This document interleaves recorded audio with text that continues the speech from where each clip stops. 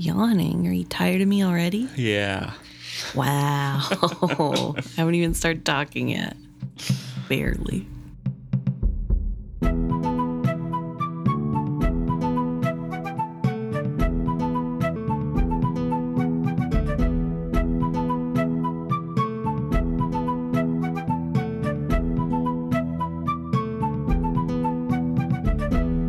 Welcome back to another episode of Is Fitz Happy? I'm Luke. And I'm Emma. And this week we're discussing Chapter 41, The Scribe, the last chapter of Assassin's Quest. Yeah, we're done. Woo! So this, I guess, I don't think you can call it an epigraph because it's just Fitz writing this. Well, it's done in the same style as all the other epigraphs. True. So True. I guess it technically is an epigraph. It's just the most direct from epigraph into content of the chapter. True. And it's speaking on the cycle of war between the Out Islanders and Six Duchies. It starts out with how forging was not an invention of the Red Ships, and we had taught it to them from King Wisdom's days. We've talked about this in the past few episodes as well, where that is the rage and the reason that, at least the foremost stated reason to go to war with the Six Duchies was to get revenge on them and to do what the Six Duchies had done to their people, to the Six Duchies people. Right. And the way they figured it out was by having scholars of their own study and research what had happened and what the correlation was with the people losing their memories and becoming horrible to their own family members. It's really interesting because there is a comment in there that even though the Six Duchies people view Out Islanders as barbaric and barbarians, they do still have scholars of their own that study. And that made me giggle because, as we all know, Bingtown sees the Six Duchies as barbaric because they don't have glass in their windows. Right. And so it's like Which funny. I think we also proved is not a real thing as well, because they do have glass. Some places have glass. I think it's just more widespread in Bingtown or something. I don't know. But either way, I just thought it was really funny to see the parallels of like when you have it a little bit better off than a different society or what you deem to be better traits, you see everyone else as barbaric, and yet they still can be smart. It also mentions here that Fitz suspects that copies of the skill scrolls that were Solicites made their way into the hands of Out Islander traders who had the coin for them. And this is because it's written before 20-Man Trilogy. It's before we get to the actual island of Aslevjal and see that they do have stockpiled a lot of scrolls and some originals as well. Right. So obviously they were sold off during this war. It does specifically say that the theory is that they would have had to be sold off before the Red Ship raids started. Yeah. Which is really interesting and something I don't think I've really thought about before timeline-wise, because what would be the motivation to selling the scrolls in the first place? Like, why would Galen or Queen Desire or Regal need the money? If that, like, I assume that's what it was for. I mean, working out a long-term plan for revenge. I guess. Obviously, they were kind of partnered up with the Out Island Raiders. In some capacity, Yeah. That's what I'm thinking, at least. I guess, like, I've always been under the assumption of they knew the plan was to forge people of the Six Duchies, and they're okay with that. I just never thought a little bit harder about it of, like, did they know that forging was a capability before they sold the scrolls? Like, do you think the Pale Woman came to them with the idea of, here we have a way to get revenge on your father? I guess she probably wouldn't have showed up. It would have been Kebble Rawbread, because I can't imagine that they would have taken kindly to a pale woman. I don't know, she'd be too different.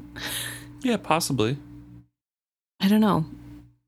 It just made me wonder about the original reason to sell the scrolls. And then, Yeah. I mean, it makes more sense as the time goes on. It just, I don't know. What made them think, yeah, let's do it? More power in some way, making connections with the supposed Farseer enemies, you know? Right. Any sort of backhanded things you can imagine. I suppose.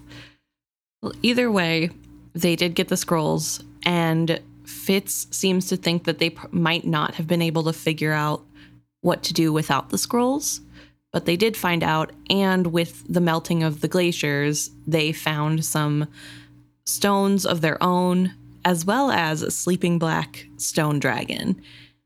And I wanted to ask, do you think this is an actual dragon of Icefire? Because I believe No. he's described black, right? He is, yeah. No, this is on that island, though.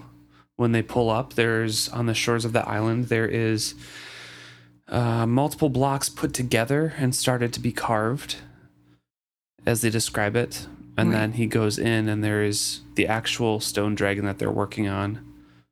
So I'm assuming it's that first described one that's on the shores of the island. I guess the way I read it made it seem like it's finished. Well, obviously it wasn't finished, but yeah. Why do you say obviously? It could have been finished.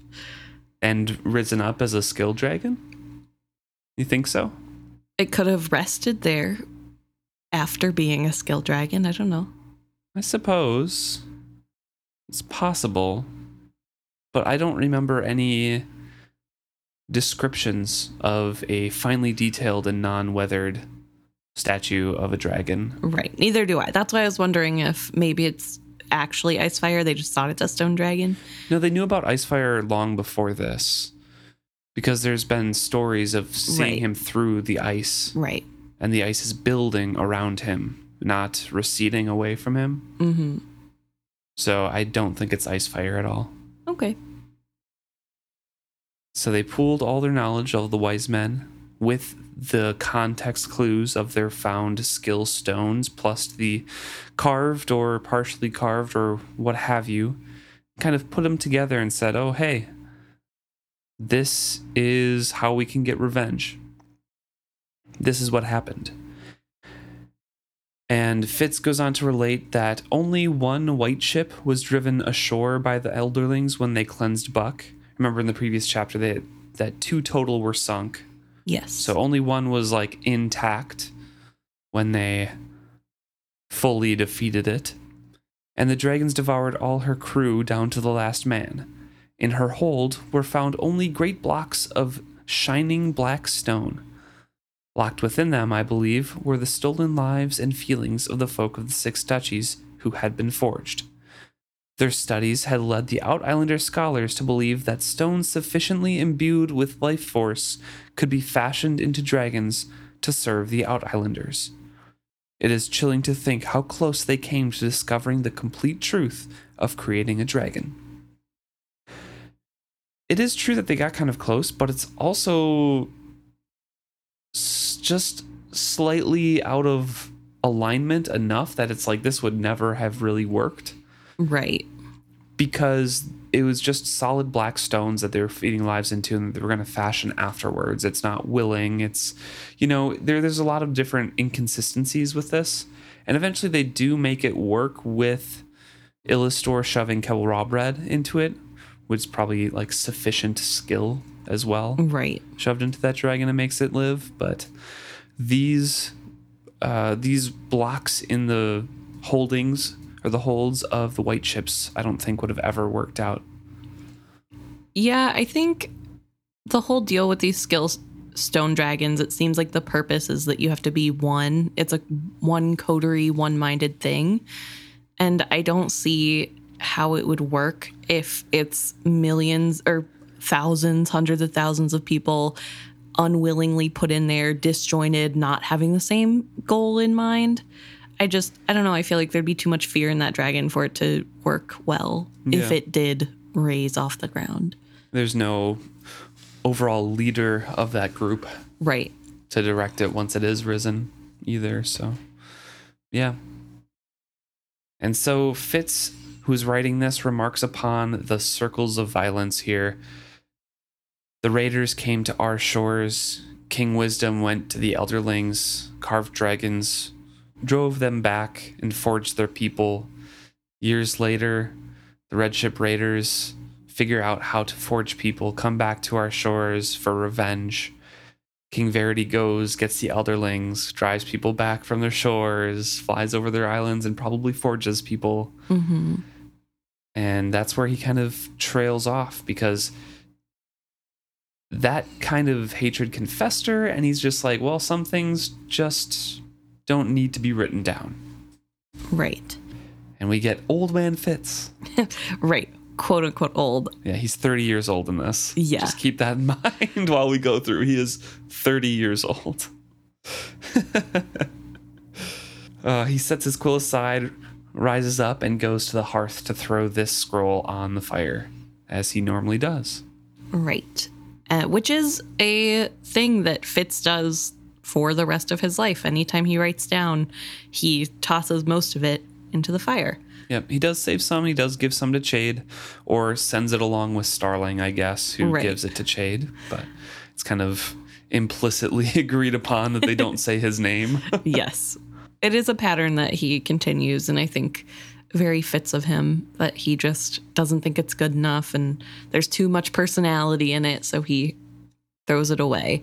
He also talks here about how it's getting a little bit colder at whatever time period this is, so it's probably fall, early winter, and it's pulling at his scars, his shoulder scar worst of all, and just how he's feeling really old now with all the how bad he feels whenever it gets cold. Mm-hmm.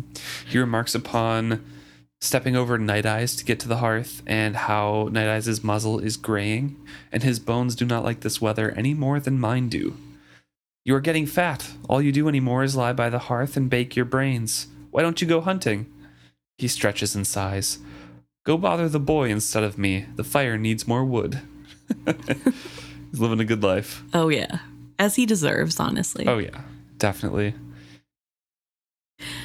And before they can call the boy in, Hap, he comes in, and it was probably brought in by the scent of the burning vellum of the scrolls, and is frustrated with Fitz because good ink and scrolls are really expensive, and doesn't he know that he could have just called Hap to get more wood, which seems like Hap hasn't really understood the process of Fitz throwing things in the fire yet. Yeah. But he is there, and Fitz doesn't really respond to Hap, which I think is really interesting, that Hap is talking to Fitz, but Fitz notably says, I made no reply. I thought the characterization of Hap in this scene was very odd. He seems like a 13, 14-year-old, and he's 9 going on 10. Yeah.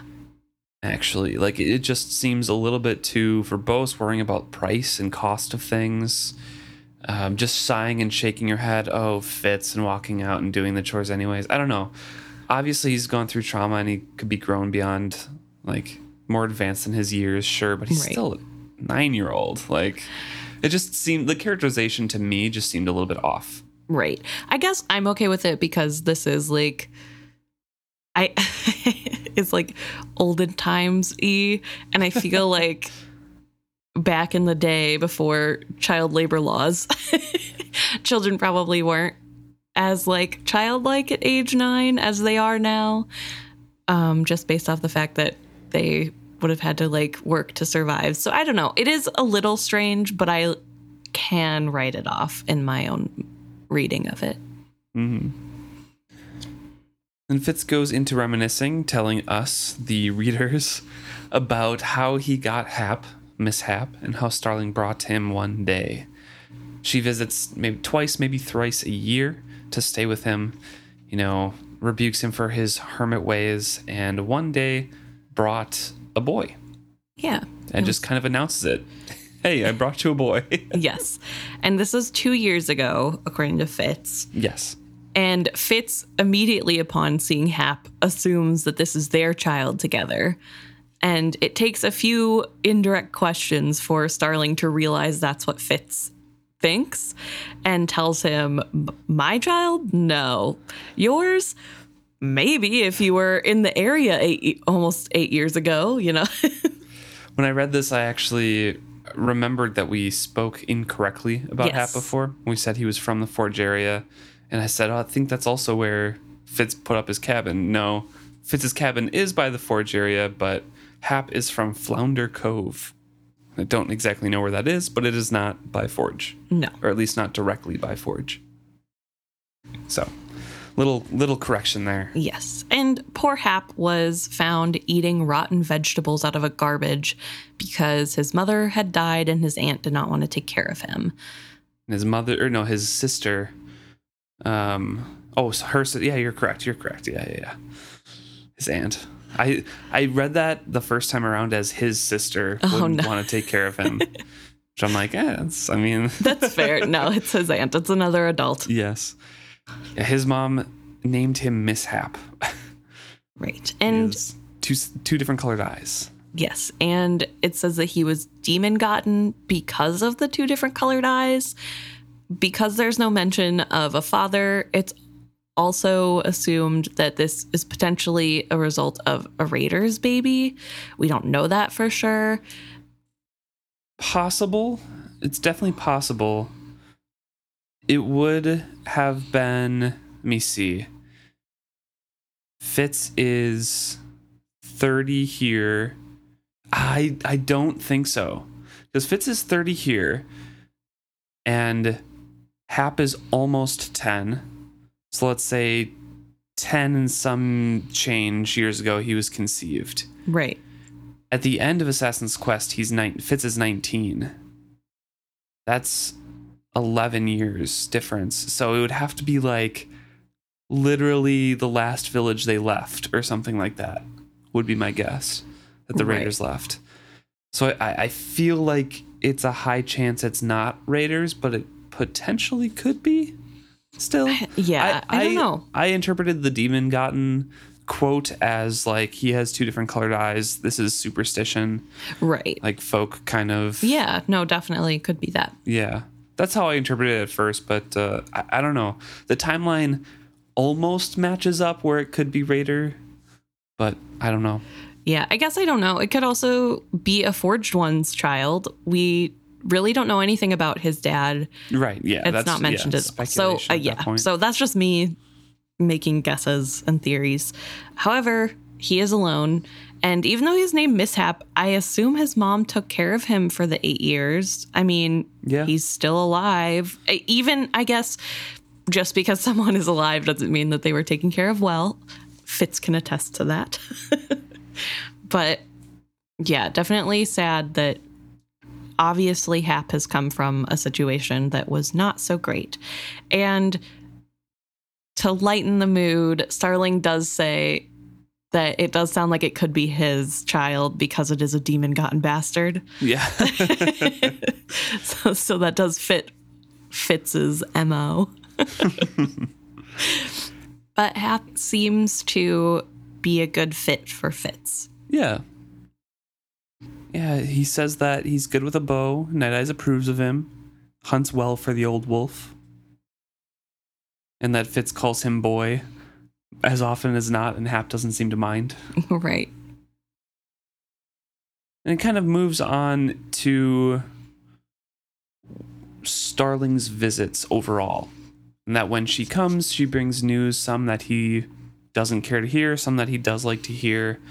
And he gives us a recap of the people that we know from the story. Lady Patience is ruling at Tradeford. She's turned the King's Circle into a garden. And the Interduchies are making more paper, or as much paper as rope. Yes, out of hemp. Yep. Byrrc and Molly and their children are well. They have Nettle and Little Chivalry and another on the way. Molly tends her hives and candle shop while Byrrc has used stud fees from Ruddy and Ruddy's colt to begin to breed horses again. Starling knows these things, for it was she who tracked them down and saw to it that Ruddy and Sooty's colt were given over to him. Sooty did not make it from the mountains, being too old to survive the journey. And both of them still believe that Fitz is dead. That was a task, if you remember, that he tasked the fool with. Yes. So like, hey, make sure Byrrc has these. So obviously Starling took care of that, which is nice to see. Yes. Kettricken bore her son, Prince Dutiful. Starling told me he has his father's coloring, but looks as if he will be a tall, slender man, like Kettricken's brother Rurisk, perhaps. Which I made note of because Fitz has chivalry's height, and Verity was not a tall man. Yes. Yeah. I do also wonder if this is because Fitz is part mountain. Yeah, I would assume mountain so. bred. I don't. Yeah. Mountain born. I don't know.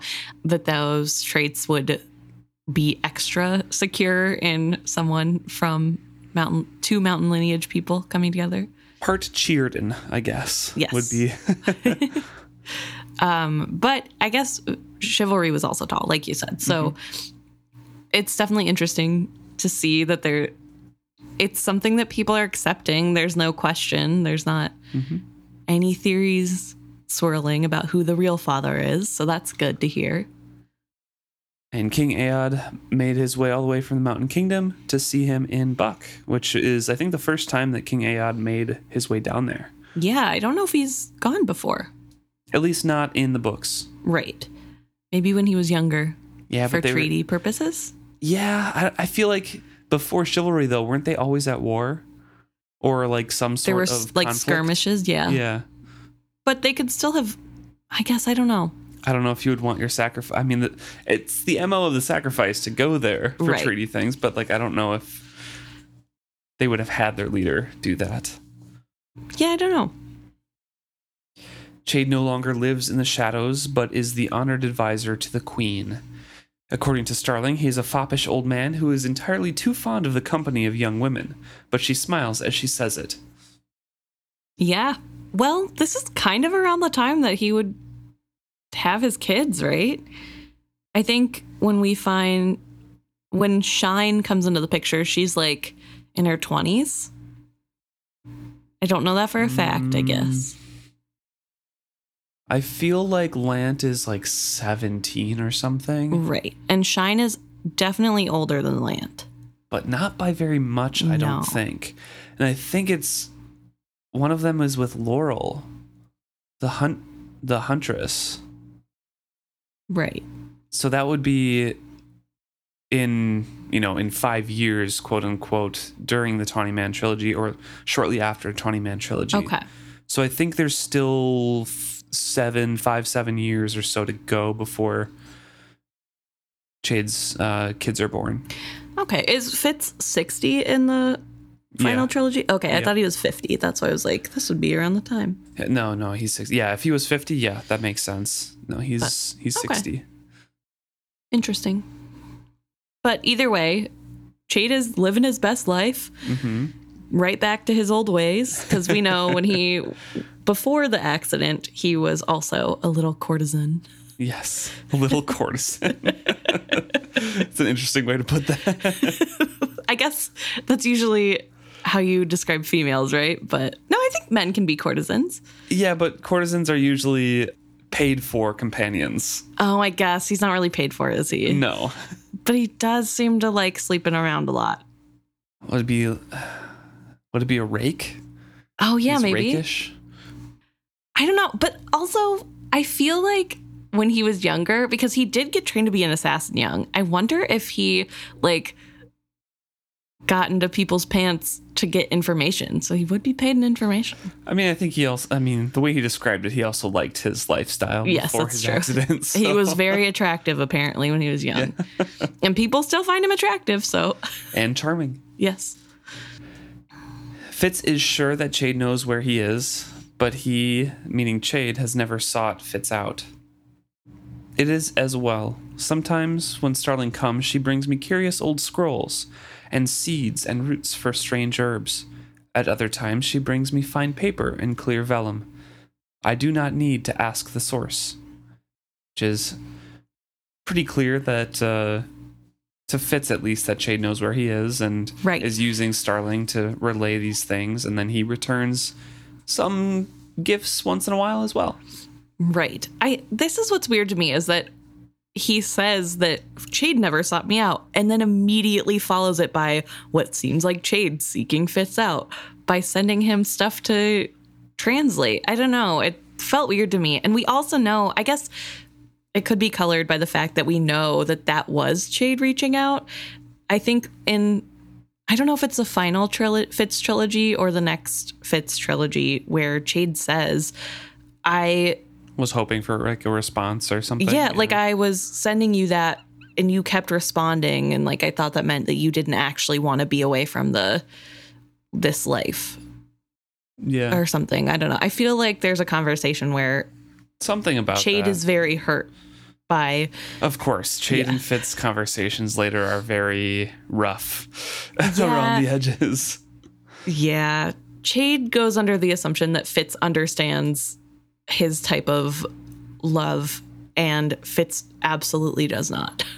Yeah, Fitz doesn't understand any type of love, really. No, sadly. One time, he is sent a map of the 6 duchies that Verity had started. A lot of it wasn't filled out, and Fitz was kind of remarking on all of the places he had been that he could fill it out with, but just hangs it on the wall as it is and probably will never change it. Yeah. Which I think is really cute. It does make me a little sad because I think next Fitz trilogy, the Tawny Man trilogy, I should call it, the cabin gets burnt down. So I don't know. I don't think it's ever burnt down. It is tossed for any scrolls and information, though. Oh. So I remember him going through and like, oh, maybe it's burnt. Yeah, I thought they burned it to make sure nobody could find anything important. I'm trying to remember if it's fully burnt down or if it's just like his scroll room or something, or like his office. Right. I don't remember now. I don't either. Someone out there might. Let us know if the map survives that. I don't think they ever mention the map again. I feel like he does. Now that you mentioned like it like goes burnt and I remember him going back to the cabin. I don't know. I could be wrong. Who knows? And he remarks on the news that Starling brought about the Fool as well. Yes. Fool comes back to Buckkeep Castle briefly. Girl on a Dragon leaves him there, and he wept as she rose without him. He was immediately acclaimed as a hero and a great warrior. I am sure that is why he fled. He accepted neither title nor land from Regal. No one is quite sure where the Fool went or what became of him after that. Starling believes he returned to his homeland. Perhaps. Perhaps somewhere there is a toy maker who makes puppets that are a delight and a marvel. I hope he wears an earring of silver and blue. The fingerprints he left on my wrist have faded to a dusky gray. I think I will always miss him. And this is the start of the Fool going to be Amber. Yeah. On his next journey and task as the prophet. Yeah, I think it's really interesting because I don't know if Fool knows that that's where he's going at this point in time. I mean, now it's been like 10 years from when that happened, so maybe at this point he does. Yeah, but I would assume so. When he left Buckkeep, I don't know if he knew that he was going to find the next catalyst or if he just started traveling and figured it out along the way. Yeah. But either way, it is nice to hear that the Fool is okay as far as we know. And I like that Fitz has imagined a nice little happy future for him. Although he's not far off because Amber does make wonderful wood creations. So I don't know. I would love to know what Fool does between the end of the mountain or the end of Girl on Dragon leaving him and when we see him next as Amber. I'm just so curious. Like, how did she get all of the stuff that she's selling in her oddity shop, you know? Well, I don't know. Or the funds. I don't know. There's so many questions I have about Amber. Does she... I don't think she has an oddity shop. It's on the same street, the Rainwild street, as all the oddities, but doesn't she only deal with the beads? No, she has, like, I think she has a full wood shop. Like, it's all woodwork. like bowls and tables. That makes and sense, stuff. but yeah, I guess I didn't kind of lump those into oddities at all, because it makes sense that, Beloved would be carving, Right. because that's what they love to do, but...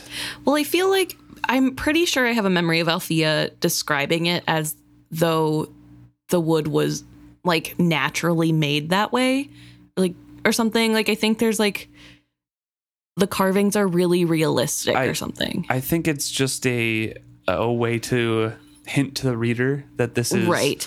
skill wrought. Right. But I mean, I don't know. I feel like we'll wait. I don't know. It just feels weird that it would just be plain tables and chairs, especially knowing what Fool does in Tawny Man trilogy to Fitz's table whenever he comes back, where he like puts grapevines and makes it look whimsical. I don't know.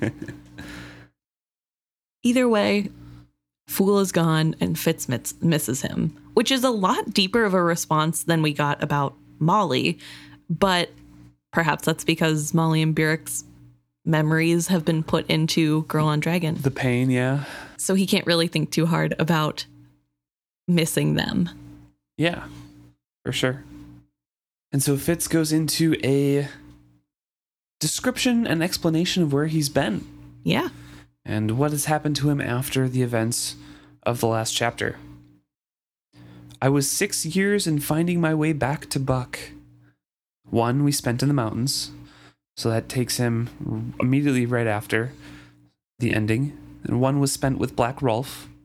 Night Eyes and I learned much of our own kind in our seasons there, but discovered we like our own company best.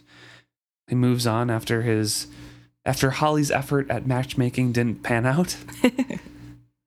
And he says that they've been north to the near islands, where the wolves are as white as the bears. They've been south to Chalced and even beyond Bingtown. We have walked up the banks of the Rain River, and ridden a raft back down. We have discovered that Night Eyes does not like traveling by ship, and I do not like lands that have no winters. We have walked beyond the edges of Verity's maps. He says he thought he'd never return back to Buck, but then all of a sudden they were there and they stayed. The cottage they claimed wasn't far from Forge, and that people had abandoned Forge for now, but there's rich mines there, so eventually he's assuming people are going to be moving back. But right. Not yet. Too many bad memories there. When Starling comes, she chides me and tells me I am a young man yet. What, she demands of me, became of all my insistence that one day I would have a life of my own. I tell her I have found it. Here in my cottage, with my writing and my wolf and my boy. Sometimes when she beds with me and I lie awake afterward listening to her slow breathing, I think I will rise on the morrow and find some new meaning to my life. But most mornings when I awake aching and stiff, I think I am not a young man at all. I am an old man trapped in a young man's scarred body. So they've been in a lot of places. They spent the year in the mountains. They went to Black Rolf's for a year. They went all the way up north and all the way down south. Yeah. And back again. It's definitely interesting to see the progression and what has been happening in Fitz's life. I also think that it is a little bit of a cop-out for him to say that he's found that life of his own that he always wanted, because I don't really think he is living. And I know that Fitz has always had a simplistic view of what he would do outside of being an assassin, but that view was to become a farmer, not to sit in a cabin alone all of the time. And I don't know, I guess who he becomes when he marries Molly and in between the Tawny Man trilogy and the final trilogy, I think that's more of finding a life of his own and living. This feels like purgatory. This isn't anything. Yeah. It's an in-between state of living and not living. And I think a lot of that is because of those feelings that he locked away, that he can't heal from, he can't move on, he can't find a life of his own because he's trapped in that past. Right. And also, I'm sure that life isn't as fulfilling when you have Yeah. locked away some of your feelings. And he's not making new memories to make up for it either. He's just alone. And I guess Hap is there, and that's great. But I don't know. He did make a lot of new memories for like. I guess he had traveled. Years of traveling that he did. But he specifically, I guess not here, but I think later specifically says that they avoided people. Like, yeah, I think they mostly did. So he's not really like making more human connections. No. Which is needed, I think. He also talks about the skill. And this is also why the purgatory kind of fits in well, because there is a torment to it. Yes. It feels like he is just waiting there, and he says that, sometimes that addiction, that temptation just reaches forth, and he's tempted to reach forth as Verity once did, and sometimes he does. The torment of it, as Verity once told me, is that no one ever reaches back. Once, when the skill hunger was on me to the point of madness, I even reached for Verity as dragon, imploring him to hear me and answer. He did not. Regal's coteries long ago disbanded for lack of the skill master to teach them. Even on the nights when I skill out in despair, as lonely as a wolf's howling, begging anyone to respond, I feel nothing, not even an echo. Then I sit by my window and look out through the mists past the tip of Antler Island. I grip my hands to keep them from trembling, and I refuse to plunge myself whole into the skill river that is waiting, always waiting to sweep me away. It would be so easy. Sometimes all that holds me back is the touch of a wolf's mind against mine. My boy has learned what that look means. He describes that Hap prepares him some elfbark tea with ginger to cut the bitterness, and some carry-me leaves to help him sleep. And to just get him good paper so he can write, and then he'll clean up in the morning because he'll fall asleep in his writings. Yeah. It's kind of really sad to see what this skill addiction is doing to Fitz. Mm-hmm. Again, I think if he were with people, it would be a little bit easier to fight the addiction. But he isn't. So he's doing the best he can. And I think it's really interesting that he says that he calls out when he feels lonely, and he doesn't ever hear an answer, not even an echo. And I wonder if this calling out, this loneliness, is what calls Nettle to him later. I think what helps her find him. I think it's been happening, first of all. Like, I'm sure during this whole thing, he's 30 now. Right. And Nettle was born and would be 9 right now or so. Yeah, something like that. Maybe 10, 11. No, she would be like 11. Because she was a baby when he was in the mountains. She'd be like 11. Dutiful would be like 10 or something. Right. And so it's been happening since they were like 3 or 4. It's some of their first memories. Yeah. So, yeah, I think so. I think him reaching out, looking for that connection, and them finding each other in dreams was just kind of natural. That familial connection. Yeah. The book ends with Fitz saying that Night Eyes is sprawled at his feet in the morning after these intense bouts with skill, and they dream of carving their own dragon. And that's how it ends in the series. Dual ending. I wonder if she knew then that she would continue and it would end with them carving their own. I feel like yes. I mean, I don't think all the details were there, but I think I'm not sure. She's had some quotes about talking about the reception of Tawny Man, and that's when she like read fan fiction and was like really mad about things and in a bad headspace because of fans and things like that, and she wasn't sure that she was going to write that last trilogy. So I don't know if she knew she was going to end it with that, or if she had planned. She seems to me not a full out let's plan this and these are the stories I'm going to tell. It's like, I have stories to tell and they came to me just now. Right. And it'll be a continuation of this story. That's fair.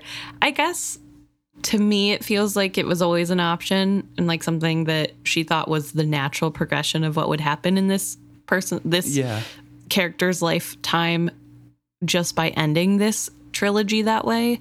I don't know if she knew she would do any more after she got finished with this trilogy, but I think it's fair to say that she didn't plan it ahead of time, but also could have in this moment in writing imagined like, okay, 40 years in the future, what does Fitz do? And right. Like, I don't know. Yeah. Not that it has to be set in stone, but nice. So that ends Assassin's Quest. That ends the Farseer trilogy. Yeah. Oof. I can't believe it's over. I know. Over 2 years. 2 years and let me count on my fingers real quick. 3 months? 2 years and 3 months almost? Maybe not quite a full 3 months. I don't even remember when we started, like what month we started in, so. February was our trailer release. I think like end of February, so it was like early March. Sure. So 2 months and a couple weeks change. Well, thank you so much for tuning in to the whole trilogy. Thank you so much for listening along with us, sharing your thoughts and listening to our thoughts on this, and seemingly caring about our thoughts on this. So thank you very much for tuning in. If you would like to reach out to us and let us know how we're doing, how you are doing, or how you feel about this trilogy or what you're looking forward to next in the Live Ship Traders trilogy that we're starting, please let us know at isfitzhappy@gmail.com or message us directly on any of our social medias. It's Twitter, Facebook, or Instagram. We're at isfitzhappy for all of those. As I mentioned, we are starting the Live Ship Traders next. We're going to be taking a couple week break here before our next episode releases. So we need some time off. I'm sure you guys need some time off, or some of you will probably not want any time off, but we need some time off for sure. We're also moving to a different country, so it's perfect timing. Yeah, so lots to do. Yes. Thank you so much for tuning in. Hope to see you in a few weeks' time.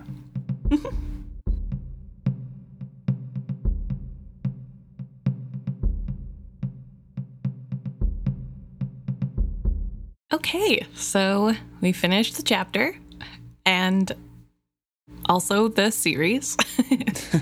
Before we get into some of the questions that we got from the book as a whole and also the series as a whole, like our normal end of the book discussion, we're going to start with a couple questions we got about some chapters that we went through. First, we have a question from Ellen asking us how Verity knows where the Skill River is. And how he knew it would help him in carving his dragons, and talking just basically about like why Verity found it, why he did what he did, and how he would have figured out that would have helped. Yeah. Which I feel like we kind of covered in bits and pieces, some of this question at least. But my overall thoughts kind of condensed and collected here is that skilling a lot gives you insights into things that, you need to do. And he was skilling for years straight. 2, in the skill, sitting in Kelsingra himself, or this, Kelsingra it would be, because he was there before he got to the Stone Garden. Right.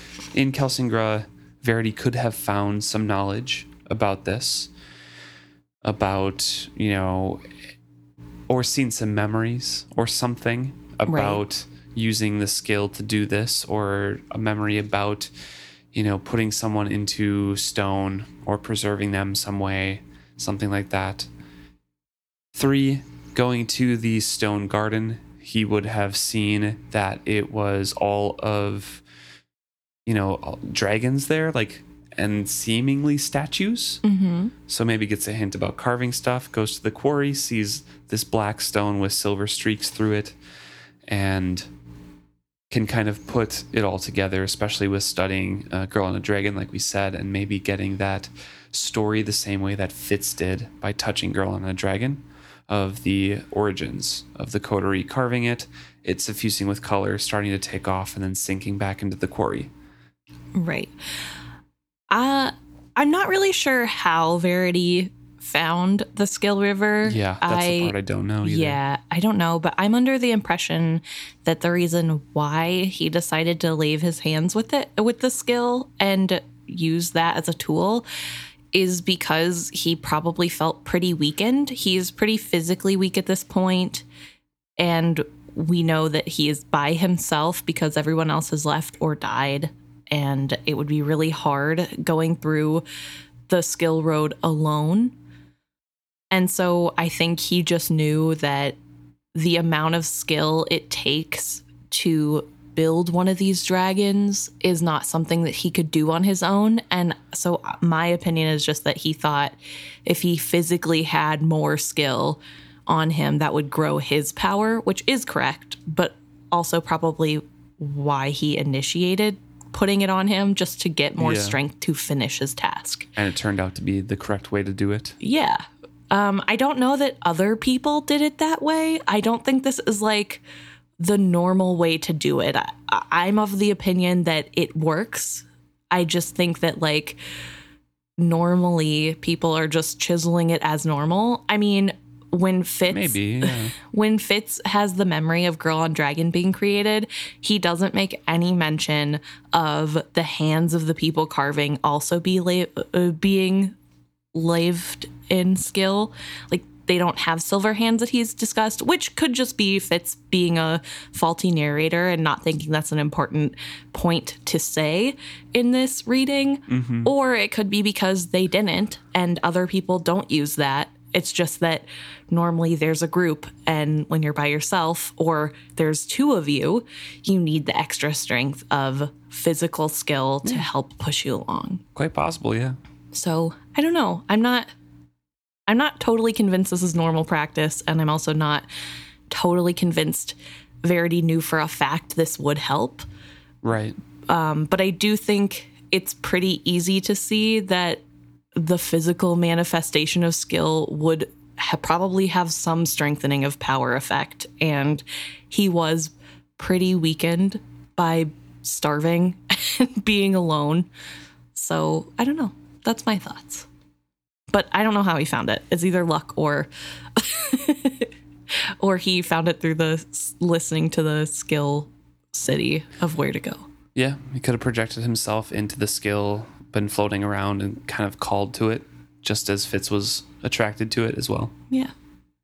So thanks for that question. And Ellen also sent in another question about our discussion on the inner duchies and how bad they are as a people, and our discussion surrounding the Forged Ones and their humanity and the King's Circle and things like that. Ellen points out that the Forged Ones in the King's Circle would not have been inner duchies folk, so with their animosity and things like that towards the outer duchies, the coastal duchies, they can remove themselves from the tragedy a little bit more. Right. And therefore, they wouldn't have felt as bad about it. You know, it's not like our own fighting to the death and being crazy people. It's the crazy outer duchy people being crazy people. Right. So, just a little bit more context, which I thought was poignant. Yeah, definitely. And a good reminder. Yeah. Something we missed. And it draws the question of, or I guess it's not a question, but draws the point that the Forged Ones probably would be going inland because they'd be attracted to skill use, and Regal is surrounding himself with skill users. Yeah. So they would be in the inner duchies to be captured for the King's Circle. Yeah. They wouldn't really have to like go to the outer duchies to find them. And Fitz and Verity moved that way. True. As well. There's probably lots of skill coming from the mountains. Yeah. I think that wraps it up for all of the episode or chapter questions. Yeah. I guess. But we do have questions for the entire series and for us. And some questions to ask you about the series and the future series and stuff like that. So without further ado, we'll get into a trilogy recap. Woohoo! Yeah. First off, we have some questions from Facebook as well. And this is more of a thought exercise on things we've been talking about recently. Yeah. And things that I've mentioned more so, mainly about Verity as the protagonist of the trilogy, if it would be more like, a typical fantasy series. Right. So the question is about where would that story begin? What role would Fitz have? What would have been fast forwarded over? What plot points would be in there? What's kind of like the general overarching? I mean, we could spend a lot of time on this, but just kind of like some highlight points of what would be Verity's story arc over this time. Would it even be a trilogy? I feel like this story would start kind of similar to the same starting point as Fitz, except I don't think it would start with him meeting Fitz. Maybe it would, because that's the start of the downfall of chivalry, but I think chivalry abdicating the throne would be the center opening plot point. Me too. I agree with that. I think it could be a trilogy, although maybe it'd only need to be 2 books. But I think overall it would start with Verity's newfound purpose of being king in waiting and trying to figure out what to do next, having to deal with his brother having an illegitimate son that he's being asked to look over. I think Fitz would have a pretty minor role overall. Maybe it would gradually grow larger, but more like, in my mind, like a Perseverances in the last trilogy. Maybe a chapter or 2, like kind of surrounding him as a focal point, but mostly just a side character and not really in there. Yeah, or maybe like Cook Sarah, always pops up and has like some sort of thing going on. But I guess I see him more as like the fool's role in this trilogy, where That's fair. like important things happen. There are big scenes that happen with Fitz, but overall, like we could go chapters without hearing anything about him. Yeah, that's fair. I think there would be a lot more fighting with Shrewd.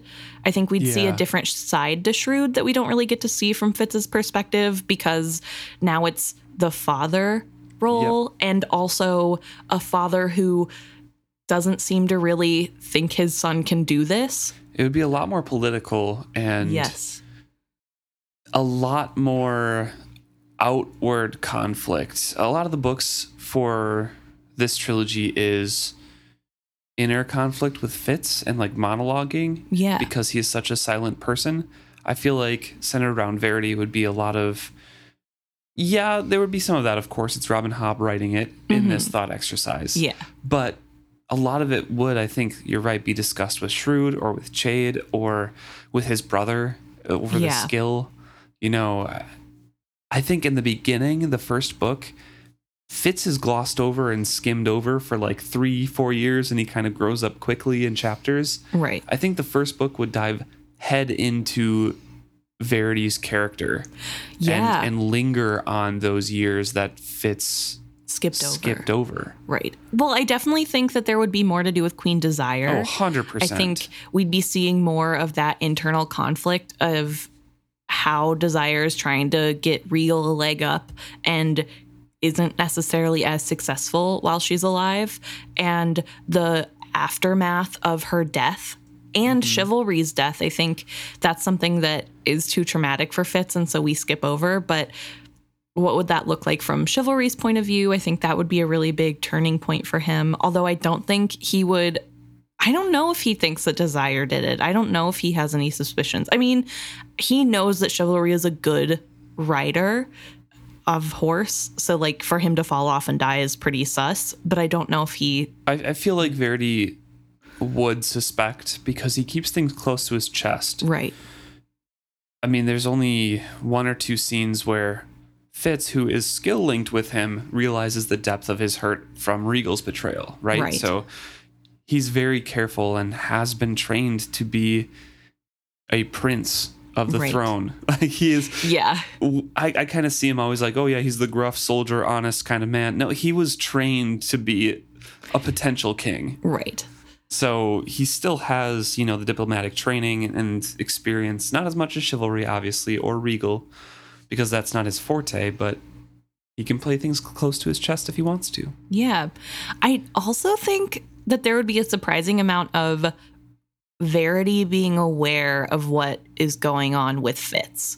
Like, I think Yeah, me Shrewd too. probably counseled with Verity a lot more than Fitz knows, because Verity has a lot of regrets about how Fitz was ultimately treated and used. So does Shrewd in his final days.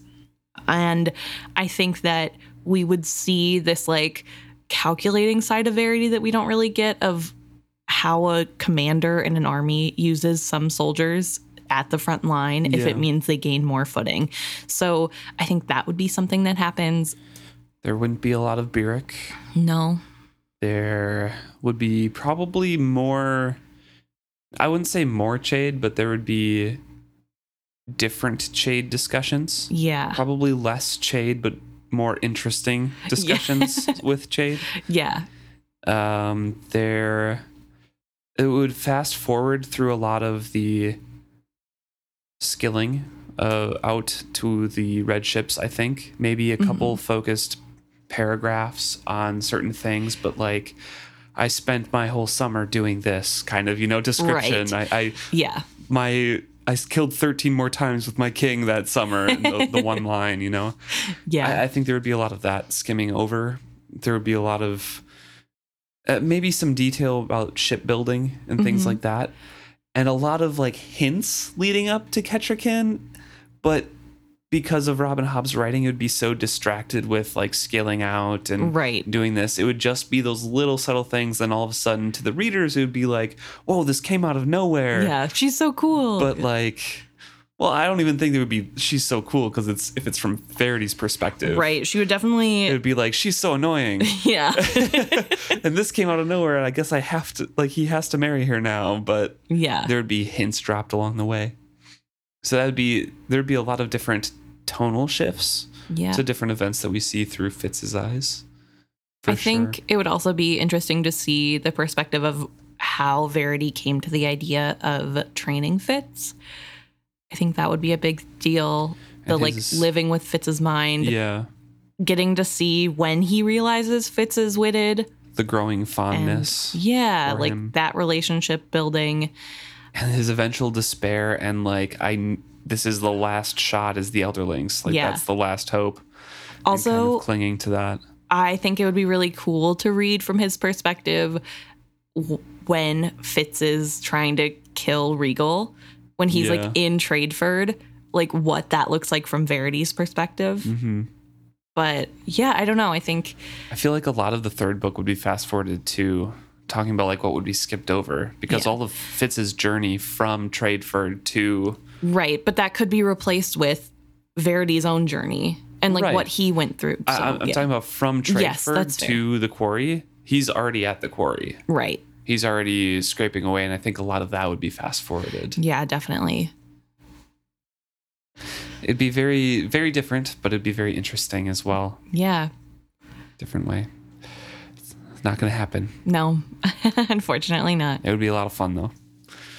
So thank you so much for that thought exercise, too. Yeah. One last thing from Facebook. Okay. And we'll move on to some other stuff. Thoughts on the future with how much of a time commitment this is. Our first trilogy took over 2 years. Just asking general thoughts on the time commitment and what it means.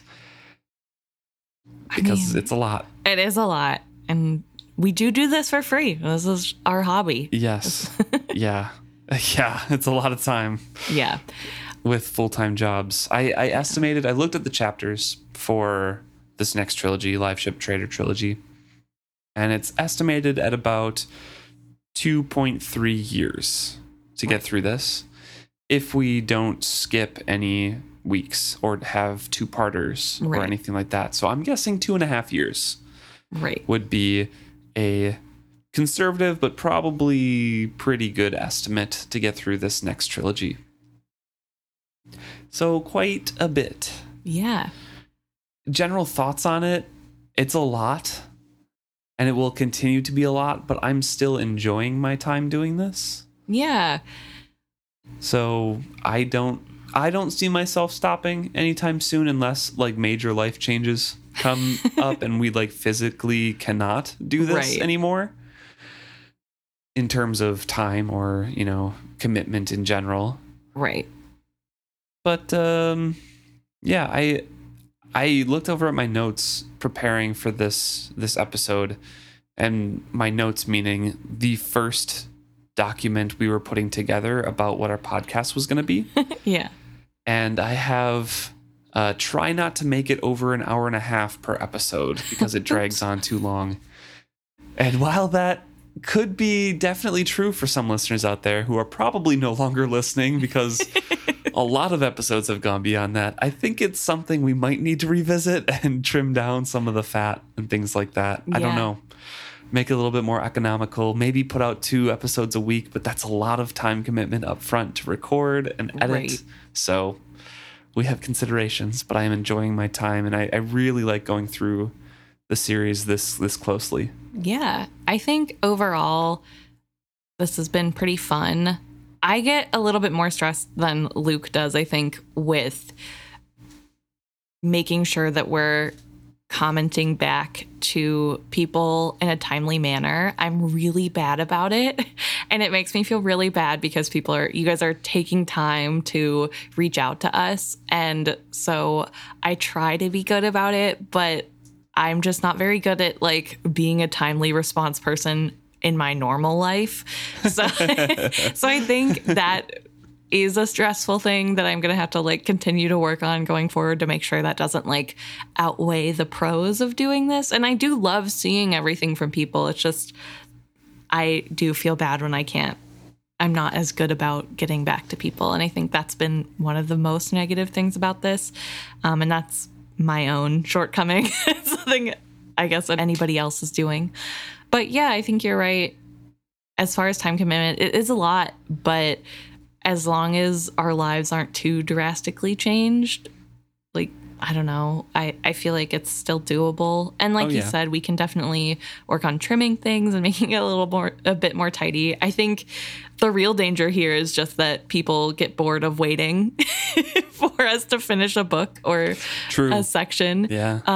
And maybe, 4 years from now, we have no listeners because everybody's over it. But I think as long as we continue to enjoy it more than we have qualms, that we'll probably continue to do this. Yeah, for sure. All right. So we put out a Instagram story. Yeah. That had some questions on there, and people responded. So first off, is Fitz happy? No. This does tie. Well, no, we'll move on to that later. But yeah, is Fitz happy in general? Is Fitz happy? I don't know. I think Fitz spends most of his life unhappy. There are definitely chunks overall where he is happy. Brief flashes. Yeah. And I mean, he's got a couple good decades in there when he lives his best life with Molly. And, before the end of the trilogy. Readers can definitely have issues with that time in his life, running away from things or not disclosing things, but he is definitely happy during that time too. Yeah, I think he's more happy near the end. But overall, I think Fitz isn't happy. I think this is one of the funny things we get a lot, and a lot of people will always be like, oh, no, the answer is no to your name. Right. And that's overall correct. That's kind of one of the reasons we made the name or chose the name is because, it's a little bit funny to ask, is Fitz happy? Because usually the answer is no. But it's also kind of a dive into when is he happy, Yeah. Is him being content with something, him being happy? Just a little bit more dive into his character, which is what kind of sparked the thought on the podcast as well, which is kind of fun. Yeah, no, I definitely think overall I would say no, but I think Fitz can be happy and he has moments. I use the word content a lot, and I think that's pretty much the majority of what he feels at his peak is content, which is really sad to think about. But like you said, there are moments where he is genuinely happy and periods of his life where he is genuinely happy. It's just mostly the most we get is content. Yeah. And I don't know. I think being happy 24/7 is an impossible ask, Oh, 100%. right? Yeah. Yeah. And content is actually like a pretty good thing to aim for. And it's pretty good considering the life that he has been handed. Right. But yeah, I think content in a way that like he doesn't think he deserves more than what he's at. And so the contentness is with something that isn't necessarily comfortable. It's just what he's used to. 100%. Well, the next question we have on here is movie or show castings. Who would we cast for things? And we've kind of talked about this in, I think, some of the other recap ones. Yeah. But is there anything that's popped into your head over this book in particular that you're like, this person needs to play this character? You know, not really. Same here. Like, I don't know. I keep trying to think like who would make a good Starling. And I would feel bad casting anyone in that role because Starling isn't You really don't well like- liked. Yeah. I like Starling for the most part. Right. I think she's a very interesting character. As a character, I really like her. I think she does a good job. As a person, she's okay. I just would hate. I feel like Starling is not a fan favorite, and whoever steps into that role would have to deal with people not liking them. Right. And yeah. I would feel bad putting anyone I liked in that role. I will have to answer this as like I have no idea. I will say we did talk about it before and might get better answers, but honestly, I just don't think like that usually. I don't know. I've expressed my doubts about adaptions for this series before in the past. I just Right. don't think it would work with the time jumps and with how introspective and, you know, in Fitz's head it is. It Right. could definitely work. Like there could definitely be scenes that could be translated and everything. It's just so much that's weird. There's two different types of talking in somebody's head, and that's always Right. kind of wonky. So like I don't think in terms of a show or a movie most times.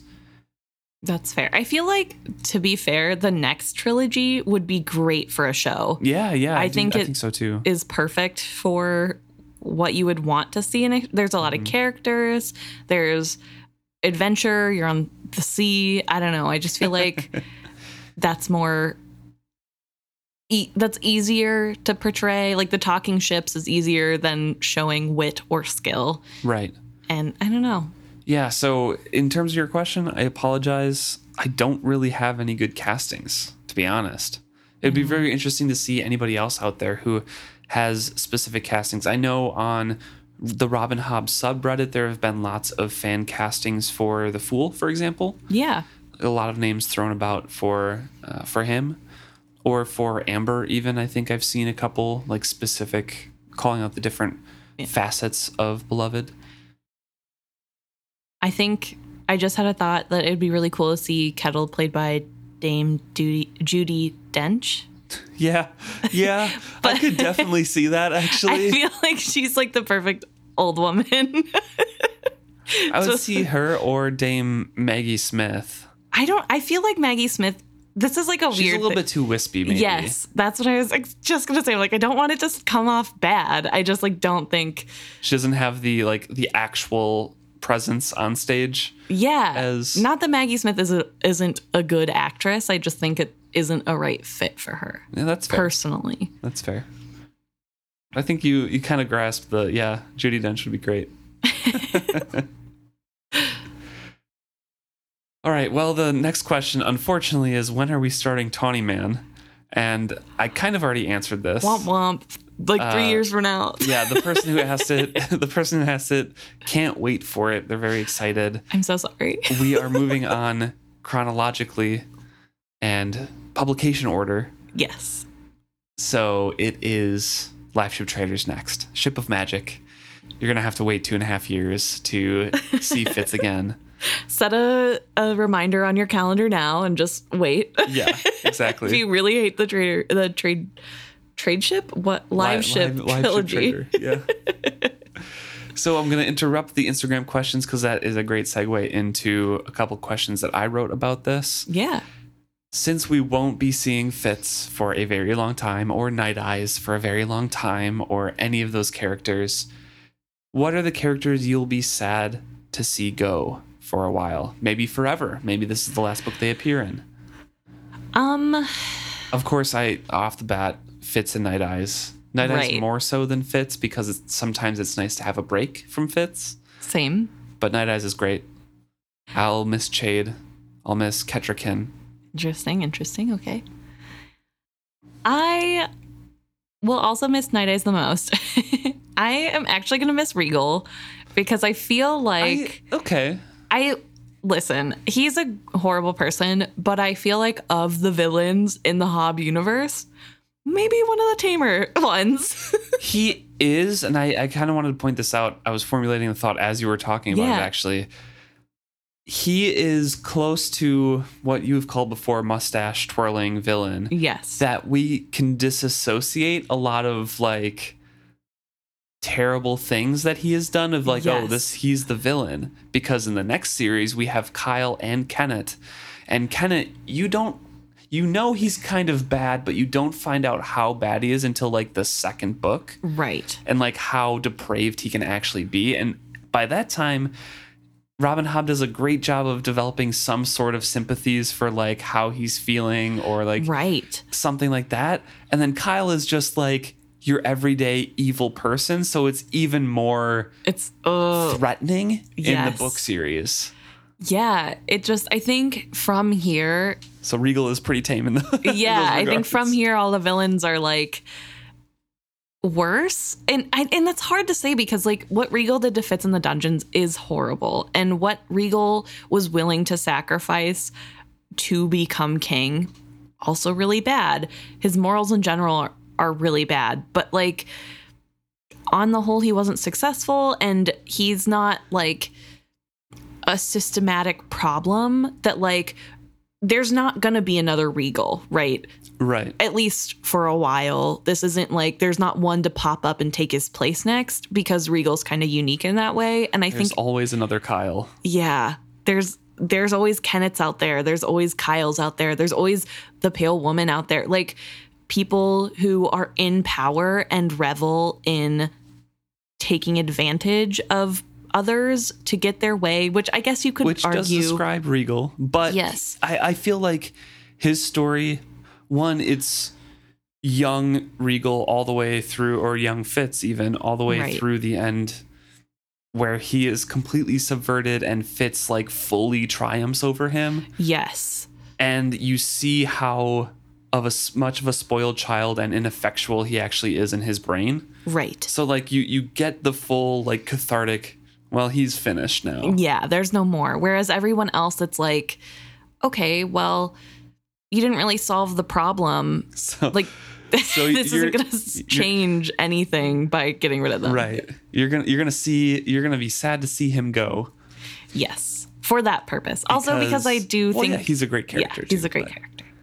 I feel like the other villains are better characters.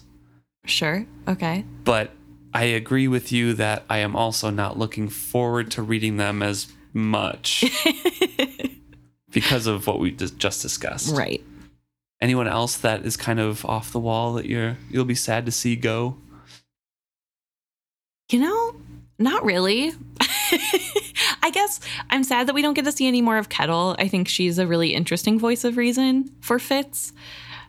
I'll be sad to see Lady Patience go for a while. Yeah, I am excited to see Lady Patience again. She doesn't really get a bigger role than what we saw in this series, which is sad. And she talks a lot more in the Tawny Man trilogy, I believe. Really? At the end of it, yeah. When he comes back, he calls her mother. Right. They live at the manor for a little bit in Withy Woods. Yeah. So. Yeah, you're right. But yeah, so I don't know. I'll miss her, and I don't know. I feel like I'm kind of done with everybody at this point. I'm like over it. Okay, who are you happy to see go then? I'm happy to see Will go. I didn't think he was a very good villain. Verity. I like Verity, but I'm kind of happy he's gone. He's a conflicting hero. I think you're right. Will, I don't know. I kind of like Will in that he's like so slimy as a bad guy. Very good henchman. I see it. I just don't think his character was that well done. Because, and maybe that's just the perspective we get from Fitz, but he's just, and he's described this way, but he's a blank slate. He's literally nothing but just an ominous presence to like avoid. And I just don't think it's, I don't know. I'm just happy to see him go because it doesn't seem realistic. Yeah, and that's fair. Obviously a lot from the trauma that Fitz experienced at Will's hands. Right. And he did pose a threat. I just didn't think he didn't get any development really until like the last page when he was dying. Yeah. You know, it was just like, oh, Will was a nobody. You could barely recognize who he was if you looked at his face.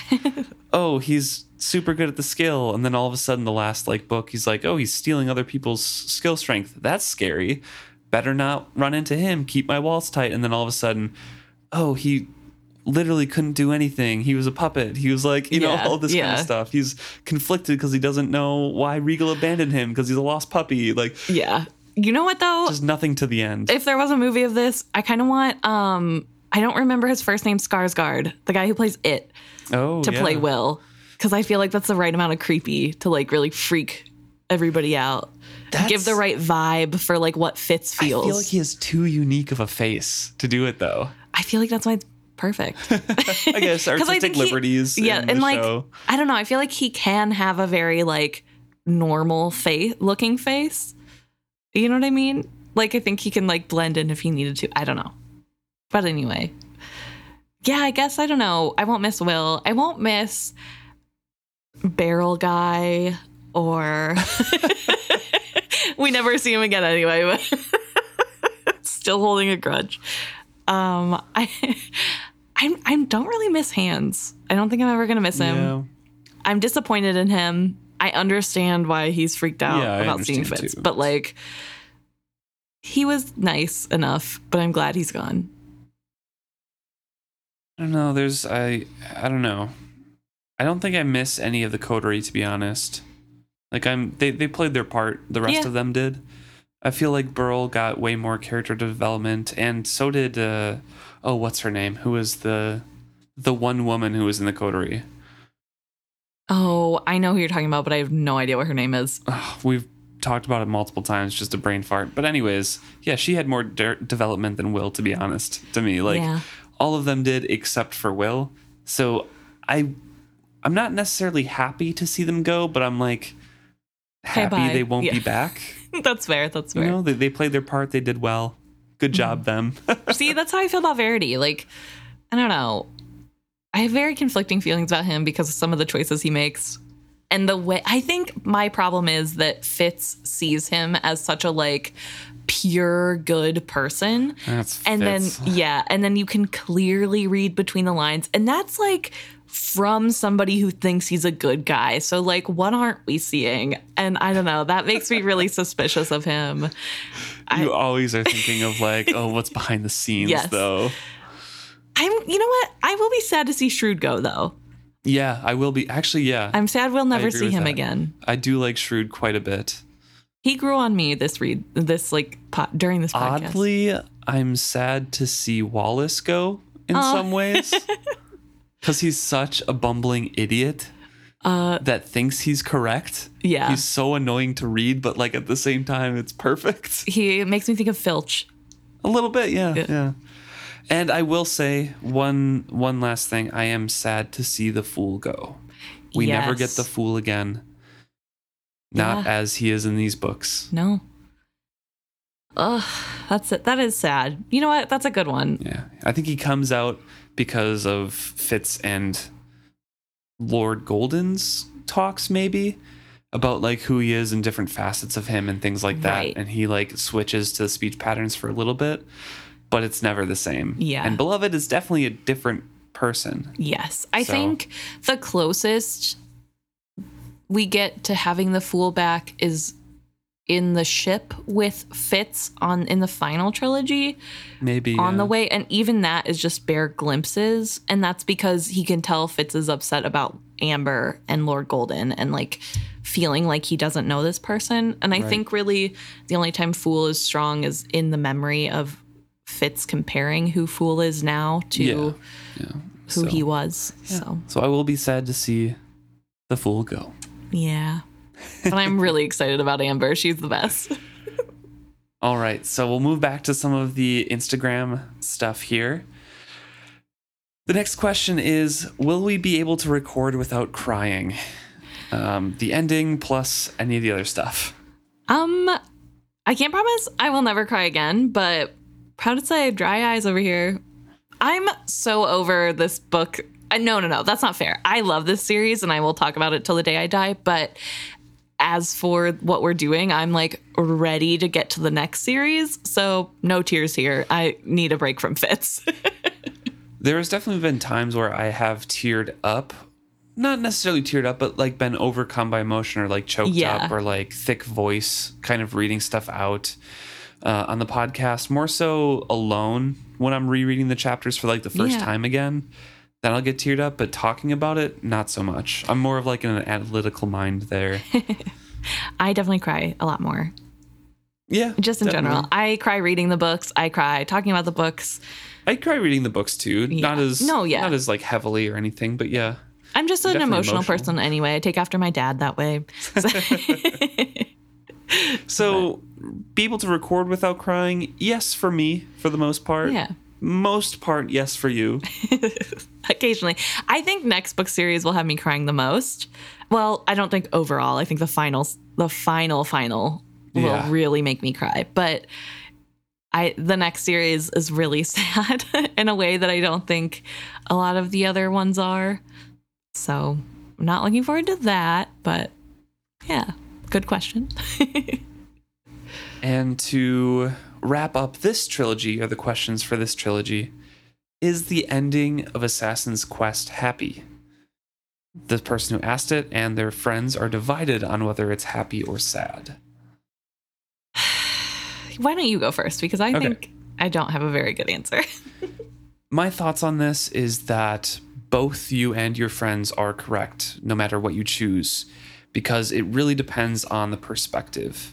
In terms of the overall story, yes, it's a happy ending. The Six Duchies get saved.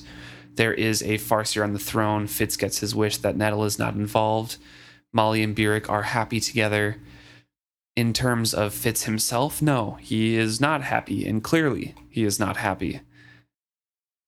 However, it's, I don't know, thinking as a person reading it from Fitz's perspective, I feel a triumph at the ending, just as Fitz kind of did, and yet it leaves you feeling hollow. Mm-hmm. And I feel like that's similar to all of Robin Hobb's books, at least all her trilogies in this series in particular. They just kind of leave you feeling like emotionally drained and not on a, woo, that was great note. Yeah. It was more like, it's more like Frodo at the end of the series where he's just like, it's over. It's done. Let's go back to the Shire. I can't remember the taste of strawberries, Sam. Yeah. So I don't know. I see both sides to that. My personal thoughts is that as cliche as it is, it's bittersweet in a way, which is kind of a cop-out because it's neither sad nor happy. I don't know. How about you? I don't think this is a happy ending. I think too many bad things have happened to Fitz, and not really any conclusion for Fitz as a character. Like, yes, the Six Duchies was saved, and he kind of cared about that, but ultimately that's not really his responsibility, right? Like, he's not in line for the throne, and he isn't even acknowledged as a Farseer. I mean, I guess partially as a Farseer bastard, you're right. Yeah. So, but, I mean, that wasn't really his responsibility to begin with. That was more Verity's thing. And sure, Molly found happiness, which is great, and I'm glad, but not with Fitz and not in the life that Fitz had hoped for. And Nettle didn't go to the throne, but his other child did. And that's something that we never really get to dig into of Fitz's feelings, because it is Verity's child, but Right. his body made it. Okay, so I have a question for you then. Okay, For analysis' sake, sure. is a book's tone, whether any book, Okay. dependent, if it's, how do I phrase this? Is a book reliant on being happy, sad, tragedy, comedy, what have you, based on our main characters' goals and aspirations and whether they accomplish them or not? I think yes. Right? Like Hamlet's a tragedy because everyone dies at the end. And I feel like the Shakespeare tragedy and comedy Right. thing, it's like comedies are if they didn't die, and Right. tragedies are if they did, like right. But I think like if you look at Shakespeare, those are usually classified based solely on what happens to our main characters, right?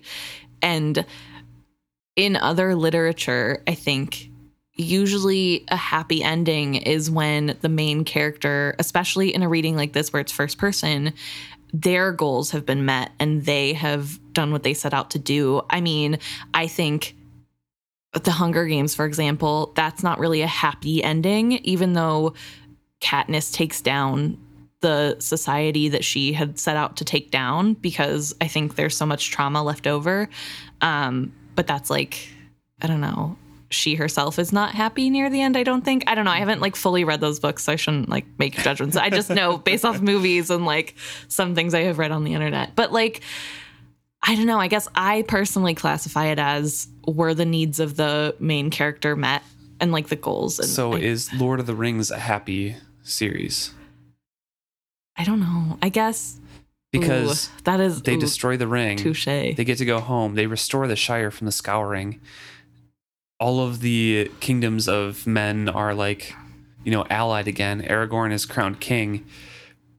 But there's such a melancholy to the ending. There is such a, this phase of the world has ended and a lot of its history is leaving. Like, I don't know if I would call it a happy ending. Yeah. But they accomplished all their goals. That's fair.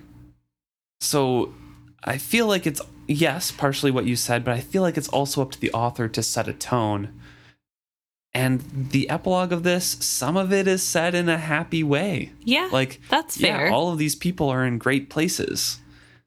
But again, it also talks about Fitz's own suffering and torment. So I'm like, it's bittersweet. Yeah. If you look at it from Fitz, it's sad and a tragedy. Yeah.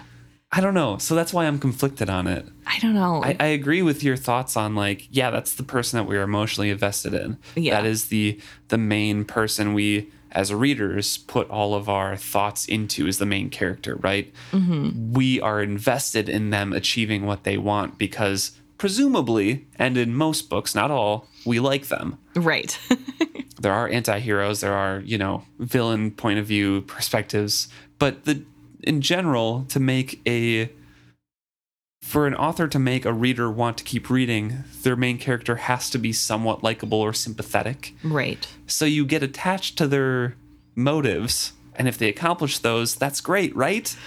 Sometimes. So I don't know. I'm conflicted. Yeah. I don't know. I just feel like if we look at what Fitz is left with, it's not really a happy ending. And like, yeah, everybody else gets a happy ending. Like, there are definitely happy endings happening. They're like, the state of the world is better off based off what happened in this series. Yeah, the Fool has an extremely happy ending, I'm sure. Yeah. But he also probably feels sorrow for his friend Fitz, or longing for Fitz, or whatever. Well, even just like sadness that the girl on Dragon left without him, and that he doesn't have direction anymore. What does he do next? I feel like that's not the best ending, right? Like, but his motives, his goals, all came true and were realized. So it's, I don't know, like, it is really hard. I think it is. I don't know. I just want to say that it's not happy based solely on this suffering that Fitz still continuously has to live with. That's fair. But like you said, I think there's arguments for both sides, and I would not yuck someone's yum for thinking this is a happy ending. So thanks for that question there. Yeah. It's a fun one to think about. I will skip the last question. Or no, there's one more. Actually, oh man, I skipped this one before I said let's finish up with this series questions. One person chimed in, not necessarily with a question, but said that they wished that Fitz recognized the woman in the market as his mother. Yes. That would have changed so much. And it's hard to imagine like what would have changed with it, but like it would have changed a lot. Like a lot, I think. Interesting. Okay. I don't know how much it could have changed. I don't think Fitz would have been allowed to go with her or to like...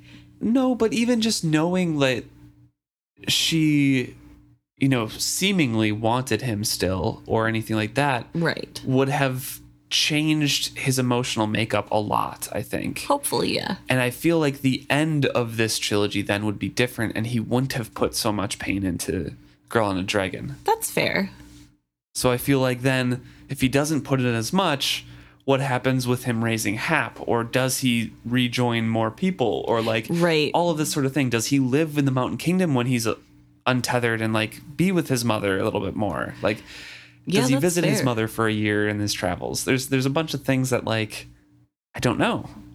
It could change a lot, but that's a lot of speculation. Yeah. I don't know. I also wish he would get that closure because I think that's really important, and to realize that his mother did love him. Right. He does later, but it's a lot later. But also that makes me feel sad for Patience because I feel like his relationship with Patience would have suffered. Yeah, probably. Because he 100%. has his real mom, and I don't know. Not that adoptive parents can't be real parents, but like supposedly she made Chivalry leave he left the throne because of her, because she was upset that he had a child and she couldn't bear children. Yeah. So like I could see how that would put up a wall if he knew his mother more. I don't know. Definitely. But I do also wish that he could have that. So that ends our Assassin's Quest and first trilogy stuff in general. Yeah. I do have a question for you about, I guess I don't know if it's appropriate to ask it now. I do have a couple other questions too about general stuff, but I was going to ask questions about this book or this book specifically. Go for it. Okay. So my first question about this book, or my only question, I guess, because we kind of answered the other one that I had, is what were your favorite and least favorite chapters? Do you know? I don't know. Of this book? Yeah. In particular? Specifically.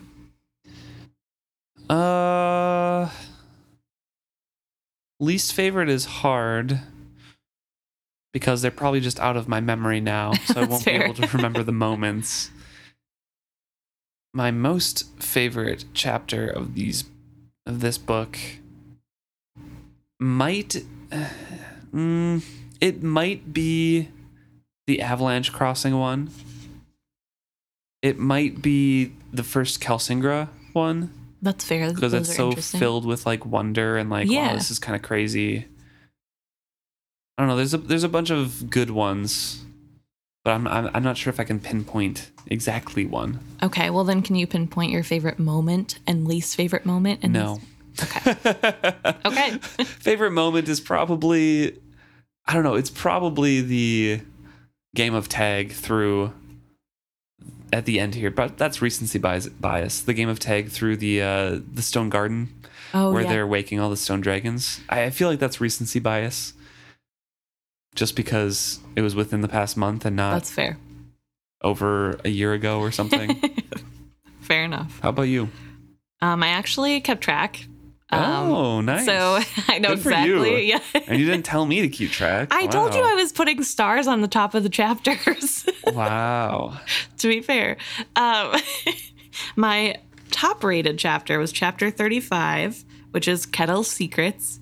And that's the chapter where Fitz helps Kettle heal. Yeah. Fitz and the Fool have their little bonding moment, and hope is restored about finishing the dragon. That is a generally positive one, yes. Yeah, I think a lot of good there's a lot of breakthroughs with relationships. We also learn a lot more. My second favorite is Chapter 8, Tradeford, and it's when Fitz fails to kill Regal. And the reason that I liked it so much, that's a really good one, is because that's where we get a really good in-depth look of what the skill does to a person from Fitz's point of view. So like we see the Will's manipulation of the skill and what other people go through Fitz. And I thought that was really, really well done and really interesting. Also, he goes all Splinter Cell and infiltrates the castle and gets really close. Yes, and it's really interesting. Also, potentially is successful at poisoning Regal in some small way. So those are my absolute favorites. Nice. And then my least favorites were 21, which is Confrontations. And that's when Starling betrays Fitz by telling about Nettle's existence or when Fitz finds out that Starling has done that. Is that when he's telling his story to the... Yes, he also does Kettrican? Relive the trauma in front of Kettrican, which I also don't love. And it's when he and the Fool are fighting, kind of, because the Fool feels betrayed that Fitz told Starling and not Fool. I think that's a good chapter. I didn't like it. It made me sad. I was really frustrated. It's really well done, but I did not like it. I feel like your rating is like, is he happy? No. Or is this kind of cool in the lore sense? Fitz wasn't happy at the end of almost killing Regal. I'm saying that's my second part. Or is this cool in lore sense, fair. you know? And the other part is he really unhappy and does this make me uncomfortable? Well, if you don't like my rating system, make your own. But the other one I didn't like was 38, which is Verity's Bargain. The body swap. Yes, where Verity takes over Fitz's body without accurately telling him what he's going to do. Yeah. So Fitz doesn't really get to... You were very frustrated at that. Yeah. It really changed my mind about how I see Verity. It made me really upset. So those are my favorites. Yeah. And least favorites. And then I guess to step away from the book we just read and make it about the book as a whole, or the series as a whole. Yeah. Yes. Do you have any favorite moments from the trilogy as a whole? I have too many to list, really. So I don't know if any stick out. Okay. Well, personally, I feel like I really liked in the second book when Burrich set aside his own personal morals to help save Fitz. Yeah. I think that's a really touching moment. I also really like when we figure out that Rosemary is a spy for Regal. I think that's a huge thing, and it's really, really good. And then I also really like when Regal gets slapped/punched by Verity and talking smack about Kettrican. Yes, and Fitz pretends like he didn't see it. Keep my wife's name out your mouth. Literally. I also like when Fitz is saved by Nosy at the end of the first one. Yeah, that is a good moment. Kingdom. It's a good moment. Mm-hmm. The whole triumphant wedding thing, even if it's kind of tragic in some ways, it's a really good moment there. So. Yeah. I guess one last thing. How would you rank the books of the trilogy? I like the second one the most. Same. I went into it saying that. Then I think the first one and then the third one. Oh my gosh, that's exactly what I have. I used to think it was second 3 or 2, 3, 1, but going more in depth, I still struggle with the slow beginning of the first one, but there are very slow parts of the third one as well. So kind of trade off there. That's fair. I don't know. Not any particular reason why, but I think the second one is just paced much better than the other two. There's a lot more action, a lot more things happening, a lot more connections and relationships being explored, I think. Yeah, for sure. Well, that wraps up this trilogy. We have a couple more things to talk about and questions that I had as well. What are you looking forward to most in Liveship Traders? I'm really looking forward to the Crazy Boat. I can't think of his name. Paragon, thank you. The Crazy Boat. Sounds like a ride somewhere. Probably is. But yeah, I'm really excited about Paragon. I like Paragon as a character. Yeah. And so I'm really excited to deep read Paragon. I'm hoping that doesn't make me dislike him. But I think on the whole, Paragon is really sweet and like mostly a good person / being. Yeah, I'm looking forward to quite a few things. I like these books. I like the serpents. Not as much as the other characters, but way more than you do. I really don't like the serpents. I just like the whole pirate thing, I think. Yeah. I'm really looking forward to talking about Kennit. I love Kennit as a character. He's so fascinating. Yeah. Especially in terms of like the magic system and things like that. So I really like the arcs of the characters in this next series. Yeah. Not that we didn't have good ones in this series, but I think getting to see the perspective of multiple people in multiple areas is definitely in my opinion, more fun. This trilogy and the Tawny Man trilogy are Robin Hobb's two best sets in this series. Okay. That's my opinion. I think Tawny Man, Live Ship, Farseer. I'd have to reread Rain Wild in the last trilogy, but the last trilogy I wasn't super a fan of. So it's almost last trilogy or Rain Wild Chronicles are kind of even for last place for me. But yeah, so I'm looking forward to a lot of the characters and development in this. But what are you least looking forward to?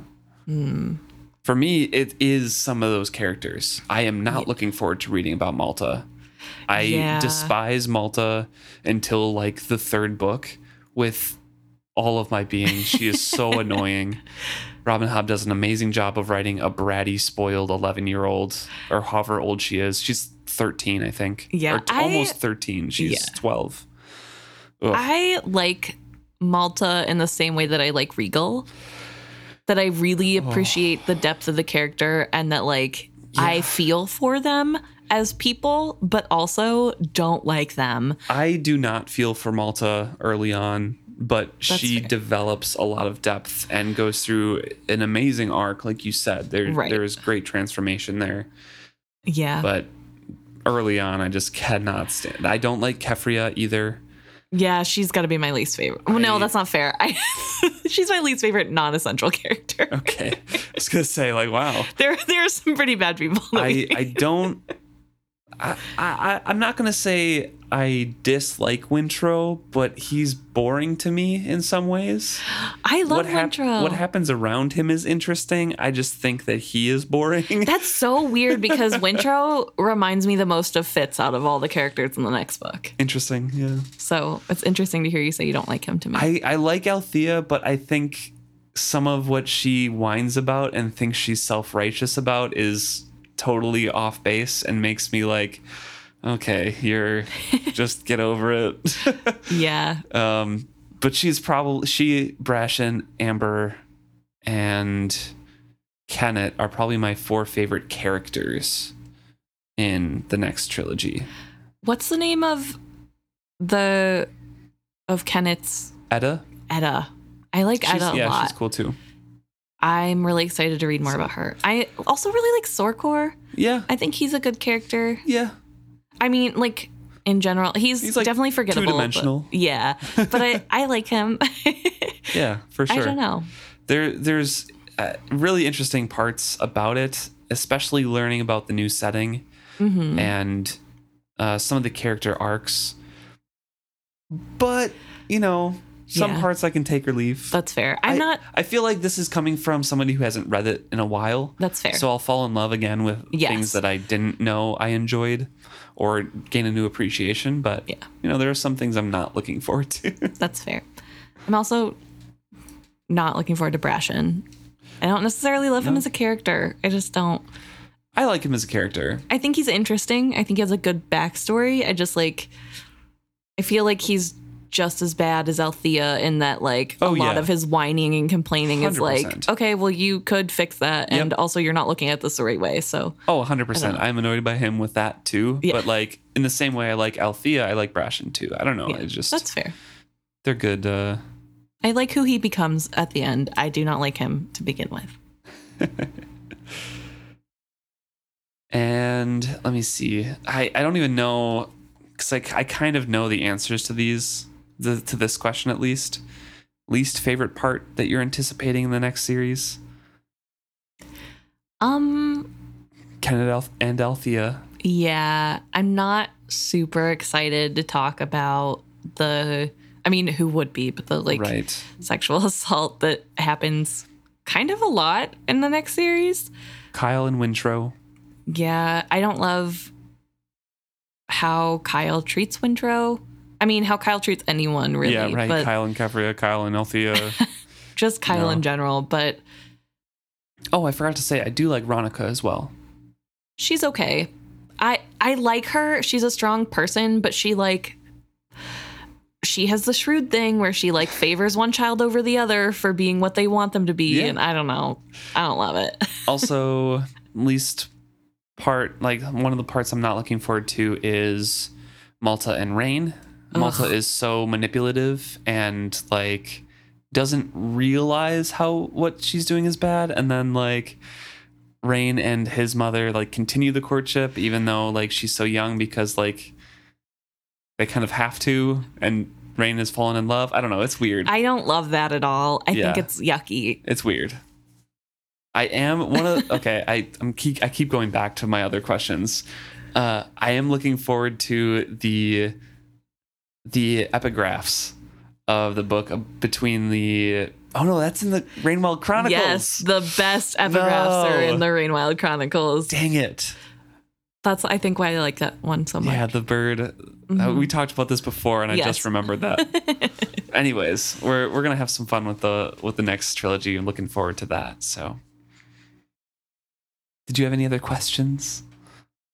Yeah, I was gonna ask you, I guess this isn't really. It doesn't have anything to do with the podcast or what the content of our podcast, necessarily. But I was gonna ask, what is something that you think you learned doing this process so far? How to edit better, edit vocals. It's not really a joke. I spent a lot of time doing it. Probably 5 or 6 hours per episode. Some of that is not straight editing, right? But probably about that time. So I spent a lot of time on my computer going over voices, and it's maybe not something I loved to learn, but I did learn to pick out ums and ahs and likes in people talking in real life. So I hate it. And I know I have habits as well, but spending a lot of time listening to audio and specifically listening for those tics to take some of them out or whatever, it is annoying in real life if I'm listening to the TV or, listening on the radio or something like that. That's fair. Listening to my own voice. But yeah, I would say I've learned a lot more about, audio software in general and editing. Yeah. How about you? I think I've learned a little bit more on how to structure my readings and what to look for when I'm reading. Yeah. And what I need to be thinking about beforehand. I think my notes have gotten a little bit better and more succinct.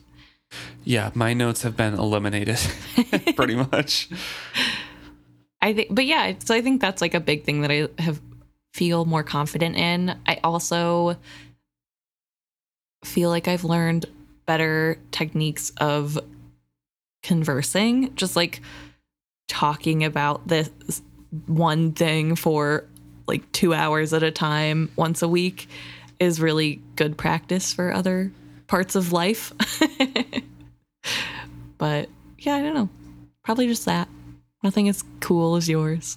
I already knew how to make memes. Cool. Any last questions? There is one more from Instagram that I'll finish with. It's pretty general, so. Okay. My last question from myself is, what has been your favorite theory so far, if you can think of it? I really do like the Elle and Ida were dragons. Mm-hmm. I also liked the talk about the Pocked Man that we had. Yeah. That one was really fun too. So I think like the overarching like lore kind of theories were fun for me. I think my favorite has got to be that the reason Regal had a seizure is that it's because Fitz was successful. Oh, yeah. In his poisoning. I think that's the dead really root fun. or whatever it was. Yes.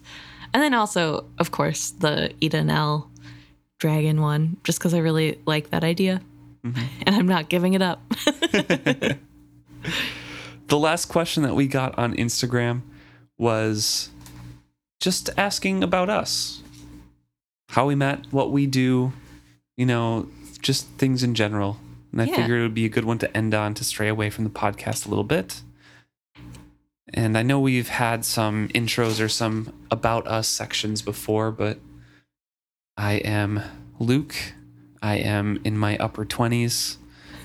And I work at a software company doing help with the customers, basically. Not quite like customer success, but close to it. So, yeah. Very interesting. Work on a computer, have Zoom meetings, you know, data input. Very, very fun. Yeah, and then I'm Emma, obviously. I'm in my mid-20s, and I currently don't have a job because we are in the middle of moving to a new country. So I haven't gotten a job secured in the new country yet. But previously, I have worked in the pharmaceutical industry in a lab setting. I am not a scientist, but I do a lot of data collection and making sure that people stick to FDA regulations, which is pretty boring. I'm nobody's favorite at work. A little bit different. Our jobs are a little bit different than what we talk about on the podcast. Yes. That's for sure. I definitely don't have to talk about any regulations here.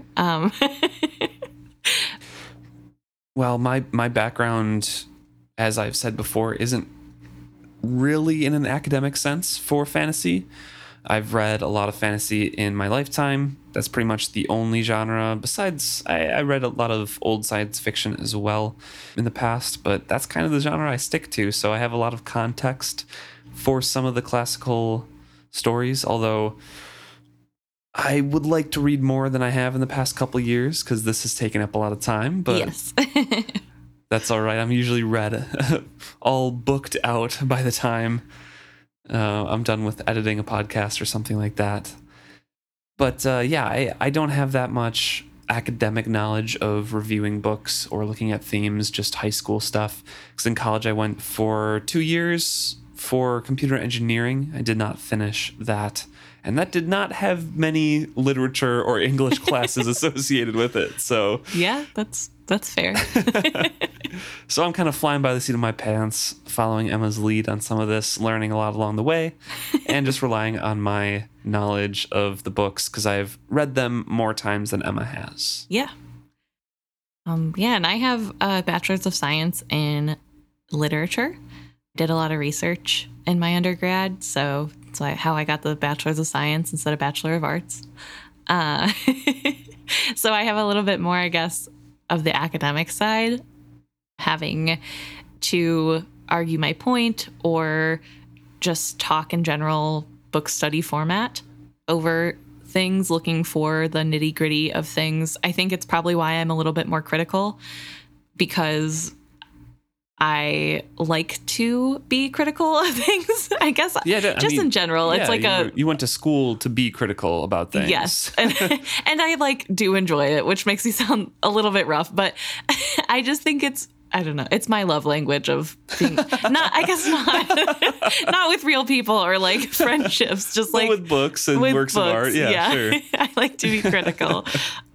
Yeah. So we met, close to my hometown after I had moved back from college and Emma was still in college at the time.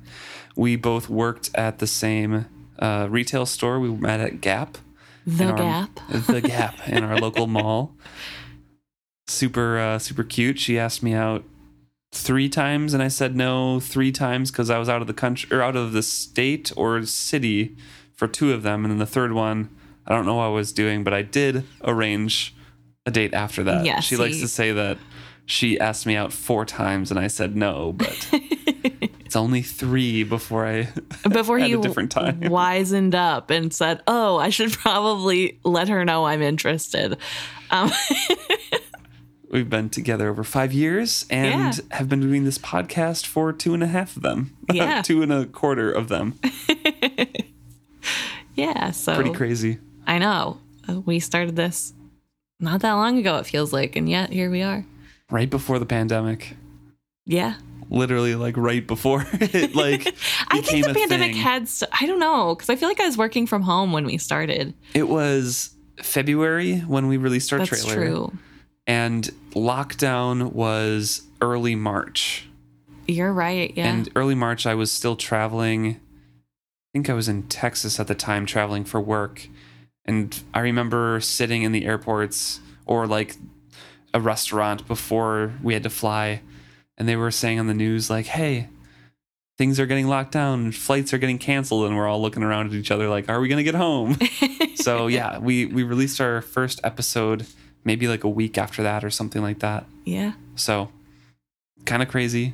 We've been doing this mostly just through quarantine and pandemic and stuff. Yeah. It's been a lot of fun. Definitely. Good quarantine project.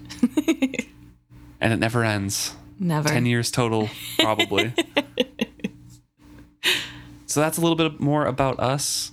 Hope it was sufficient. Hope it wasn't as... I don't know. I'll look at the metrics and see half of retention drop down at this point when we started talking about ourselves. But, yes. but That's okay. Thank you for those who made it all the way through to the end of our descriptions of ourselves. Yeah. It's been a blast for the past 2 years. Yeah. And it's exciting to get done with a full 3 books. I know. It's crazy. It feels like we just started yesterday, and yet here we are 2.5 years later. It's been really fun to build this community and to start recognizing names. Yeah, for sure. I feel like if you have commented more than twice, I probably remember your name or recognize it when it pops back up. And I feel like we're friends, even though we don't like talk regularly. But just know that like we recognize you. We recognize you guys, and we you. do feel appreciative that you guys are active in our little community. Yeah. Thank you so much for tuning in. Like I said earlier on in the episode, we're going to be taking a couple weeks break. We'll be back with you for chapter 1. Well, no, prologue of Mad Ship, which is going to be probably a serpent chapter. It is. It feels like a play, but worse. It's horrible. Or not Mad Ship. Ship of Magic, excuse me. Mad Ship is book 2. So it's like a play, but worse. Well, to be fair, I like reading plays, okay? I don't like reading plays, which is funny because I had to do it a lot in undergrad, but I don't like it. It's not my favorite, and that's probably why I don't like the serpents, because that's how I'm introduced to them, is basically in play format. So that is a choice, and in my opinion, not the right one. Enter serpents stage left. Exit Emma stage right.